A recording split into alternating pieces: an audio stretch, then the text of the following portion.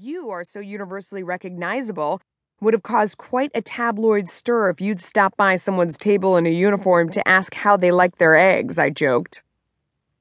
She laughed, but I knew Melissa was just as much of a fighter. I've seen her in commercial breaks during one of my shows selling skin cream that promises to reduce creping. I bought a tube. On the same day I was flipping through her new cookbook. She's magnificent at finding an opening to cleverly capitalize on what's hot. I love that about her. Maybe Michael knew how to pick worker bee kids, I went on. Or maybe we learned watching him work himself to death every day. Perhaps a bit of both. Either way, we all graduated from his care as nose-to-the-grindstone workers. I think that's why none of us ended up in rehab or sticking up a convenience store, she said. I don't think any of us could stand the thought of him seeing our mugshot. I think Half Pint was onto something. Melissa Francis is live in Concord with the latest on that story. That was my cue. I stared into the camera lens, a black abyss that sucked the breath from my body. I could hear my photographer's boots as he shifted behind the camera, waiting. Nothing else. This moment was exactly what I'd worked so hard for, fought for, cajoled, stretched the truth, charmed, and begged for. And I was choking. Big time. I'd done so much to claw my way to this opportunity. I'd taken enormous gambles, like chucking a childhood acting career into the waste bin and moving as far across the country as I possibly could. I had spread out my college acceptance letters on the kitchen table and picked Harvard not for the name, I swear, but for the physical distance from Hollywood, 2,986 miles by car.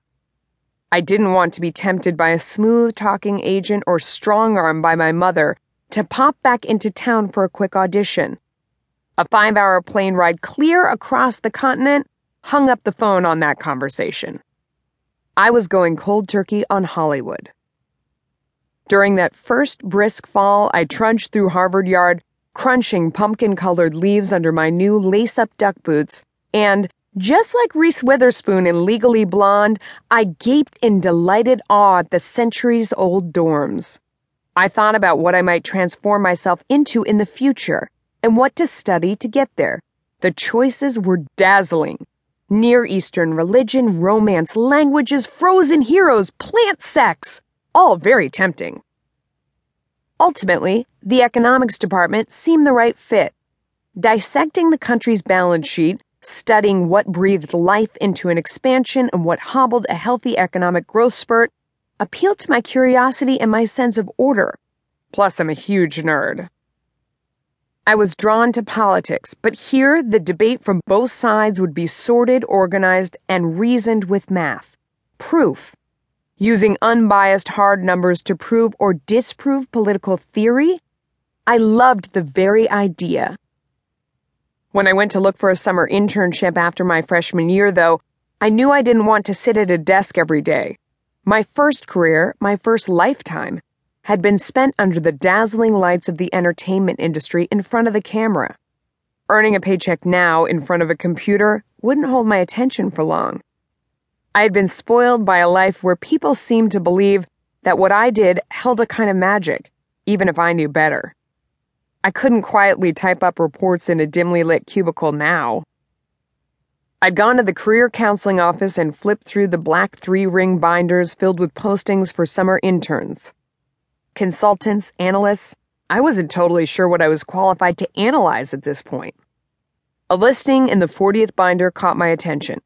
KTTV, the local Fox affiliate in Los Angeles, was looking for an intern to hop on the assignment desk with an ear to the police scanner and an eye on the breaking news wires, keeping track of reporters, making sure the show producers had the latest updates on raging fires and high-speed car chases, greasing the wheels of production as the entire machine careens towards showtime.